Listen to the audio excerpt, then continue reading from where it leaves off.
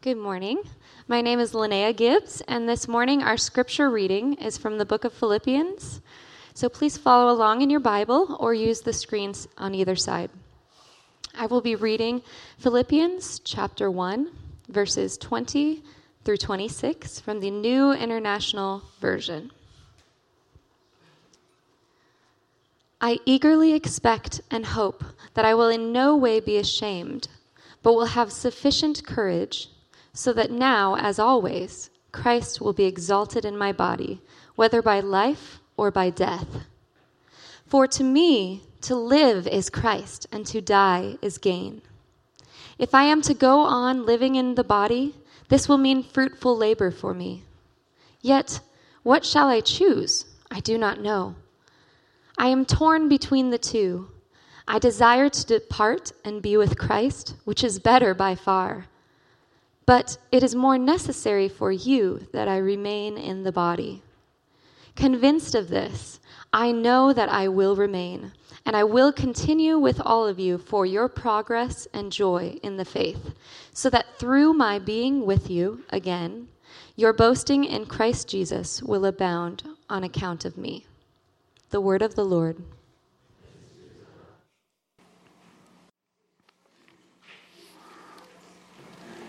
Father, by your Holy Spirit, remind us of your life, your death, your resurrection, and ours. Through Christ our Lord. Grace and peace to you from God our Father and from the Lord Jesus Christ.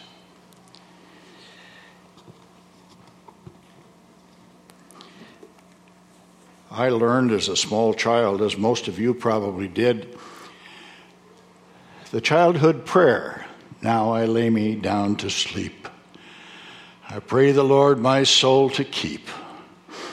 If I should die before I wake, I pray thee, Lord, my soul to take.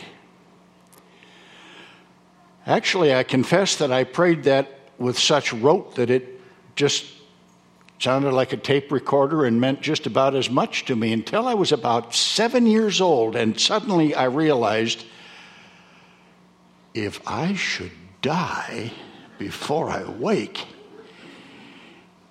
well, I didn't sleep well that night.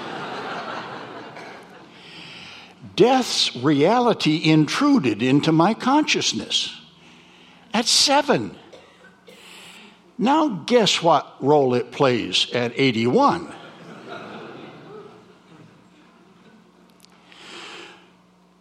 Dr. E.V. Hill, who was one of the great pulpit orators of Watch, California, was preaching at a conference that I attended. We met in a beautiful new constructed sanctuary with remarkable brickwork and beautiful stained glass windows, and Dr. Hill began his sermon by talking about the windows. And then he said, but they're temporary. Then he talked about the brickwork and the skill of the masons that had been applied. And then he said, but that's temporary. And then he turned around to my dear friend and the president of the Covenant, Dr. Milton Ingebrigtsen, and he grabbed him by the lapels and he said, I love you, my brother Ingebrigtsen, but you're temporary too. But we live in a death-denying culture. Either death is denied or camouflaged or disguised or made shallow and flippant. We hear people talk about deceased loved ones or friends or relatives, whether they're athletes on the field or someplace else, but they say, oh, I know they're looking down on me and smiling. Really?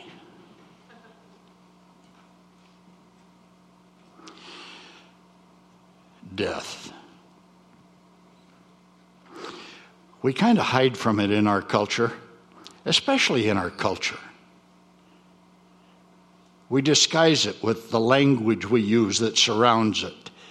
You go to a funeral parlor and it's no longer a funeral parlor.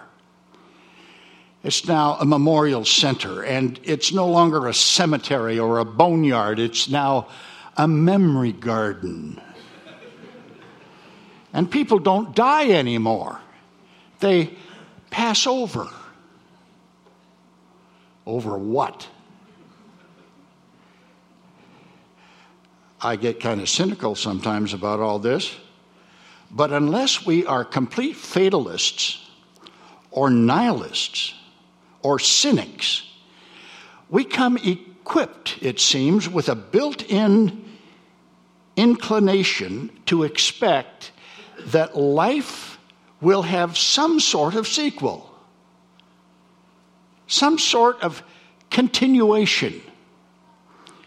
Edna St. Vincent Millay, who died in 1950 at the age of 58 years of age, as she approached her death, she wrote this: "I am not resigned to the shutting away of living hearts in the cold ground.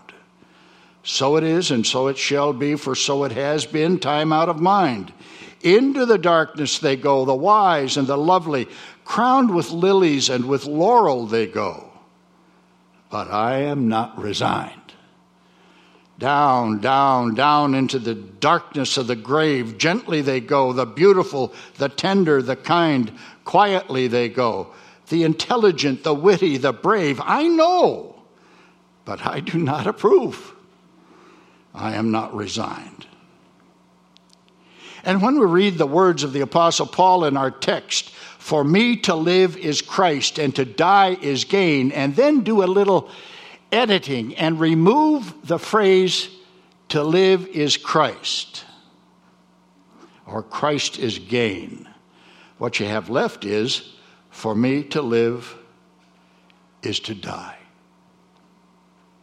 And that makes both living and dying without real meaning.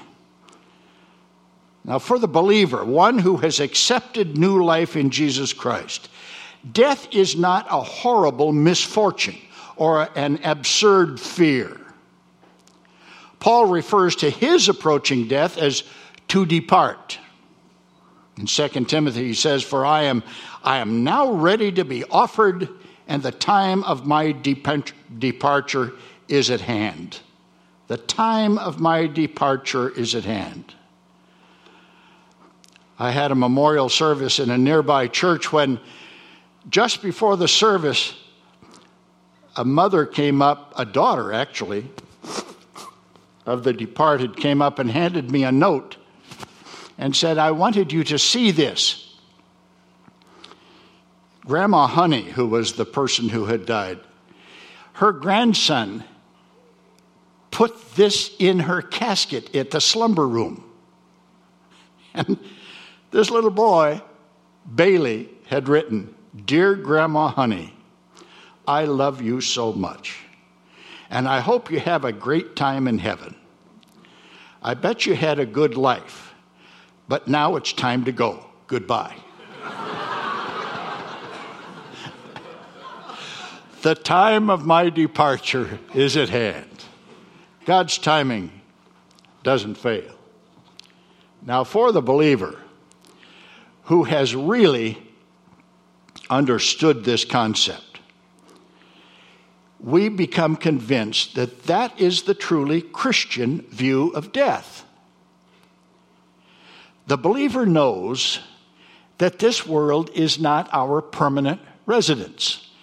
I get a kick out of every time I apply for some kind of a license or something, they ask for my permanent address, and I don't have one. My permanent address. What a egotistical thing that is. The Old Testament saints in Hebrews 11 are referred to as they confessed that they were strangers and pilgrims.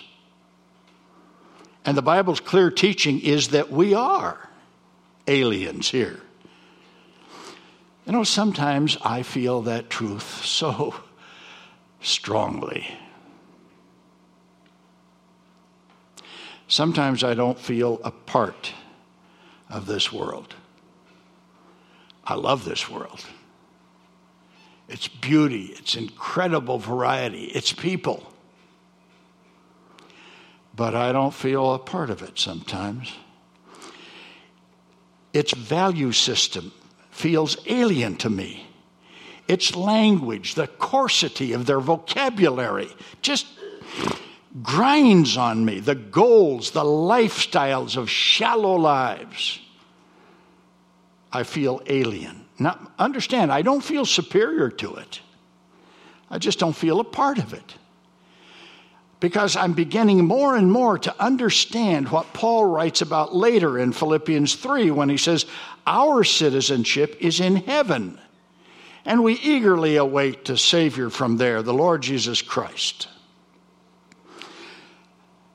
Those of you that are a lot younger than me don't remember a guy named B.J. Thomas, but B.J. Thomas made fame when he sang Raindrops Keep Falling on My Head. But he wrote another song that I'll never forget and speaks to me.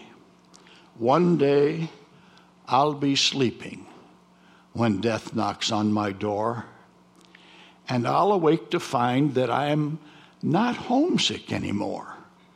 I've gone home, just going home, where I belong. Now, if you've committed your life to Jesus Christ and pledged your allegiance to him as Lord of your lives, right then your citizenship, no need of a visa, your citizenship is in heaven, where a place is being prepared for you. Death is not my hope. The coming of Christ to receive me home is. The Lord Jesus said to his disciples who were really frightened by the whole situation they found themselves in, let not your heart be troubled. You believe in God, believe also in me. In my Father's house are many dwelling places, and I go to prepare a place for you. And if I go to prepare a place for you, I will come again and receive you unto myself, so that you can be where I am. And this great, wonderful good news enables us to live with a wonderful freedom in this life. A kind of holding what God has given to us with open and grateful hands, even life itself. A few weeks ago, I was in the hospital out in Issaquah, and I had a cardiologist standing on my right side giving me the 5th EKG of the day, and a nurse standing on the left side looking all concerned. And the doctor said, I don't know how to approach this, sir, but I don't have any of your documentations for, well, I don't know how to put this, but maybe end-of-life issues. I don't want to make you nervous. And I said, well, what's your question? He said, well, should something happen, I'm not suggesting it will, but should something happen, and this heart problem create a greater problem and all the rest, do you want us to use the electric paddles or CPR or anything? And I said, well, if they're handy, give me a couple of shots, but don't miss lunch. And the nurse said, what did you say? And I said, give me a couple of shots, but don't miss lunch. She said, I never heard anything like that in my life. Now, look, I was trying to be funny, but I also mean it. It's no big deal. It's no big deal. They give me a couple of shots, and I sit up, and I go home or to the golf course. That's great. But if they give me a couple of shots and then go to lunch, and I haven't gotten up, no big deal. I've gone home, just where I belong. Either way, we can be homesick for heaven at the same time that we're not fed up with earth. Ready for either. A balance, a desire. Balanced with faithful service to our Lord, knowing that none of us are crucial to God's plans. We're not indispensable. We want wholeheartedly instead that Christ be exalted in my body, whether by life or by death. By the way, that's pretty materialistic too. That Christ be magnified in my body. by life or by death. Either way, to God be the glory. I know some of you have heard me tell this story, but it seems appropriate. Several years ago, I was in a city serving a church when an aged black pastor in that community died. Brother Gray served a tiny little storefront church. Very small congregation, very poor people. And in order for Brother Gray to make ends meet, he worked as a janitor in several places in that city. And when he would come home from work, he would clean himself up, and then he would go down to the Four Aces. The Four Aces was the toughest club you'll ever see in your life. It was on the skid road of that city called Front Street. Brother Gray would go down there and walk into that tough joint and start to talk to those tough guys about Jesus. And they would tell Brother Gray, "Shut up." And he wouldn't shut up. And so they'd throw him out. If they threw him out the front door, good deal. If they threw him out the back door, that meant it was in the alley and they were coming out to beat him up. And they would. He'd struggle home, heal up, and go right back to the Four Aces. He loved Jesus so much he wanted everybody, including these people, to love Jesus. Well, Brother Gray died. I felt a kind of obligation because of the position I held with the ministerial association in that county to go to Brother Gray's memorial service. I was the only white guy in that congregation. Must have been 40 or 50 people that showed up for Brother Gray's service. His body was in a casket up here in front, cranked up a little bit so you could see his profile. Leading that service was the toughest looking guy you've ever seen in your life. A razor scar ran from his ear down to the corner of his mouth, testifying to some experiences he'd had in the Four Aces. He had been a bouncer that used to beat up Brother Gray rather frequently. But eventually, the love of Christ permeated his hard heart, and he gave his life to Jesus.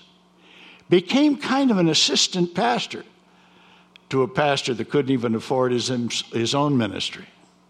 He was leading the service. Big dude, mean-looking dude.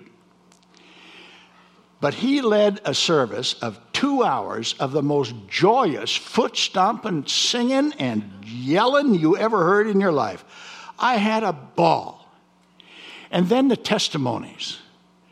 People standing up, telling how they had been encountered by the love of Christ in the tough, irresistible, non-exhaustible love of Brother Gray.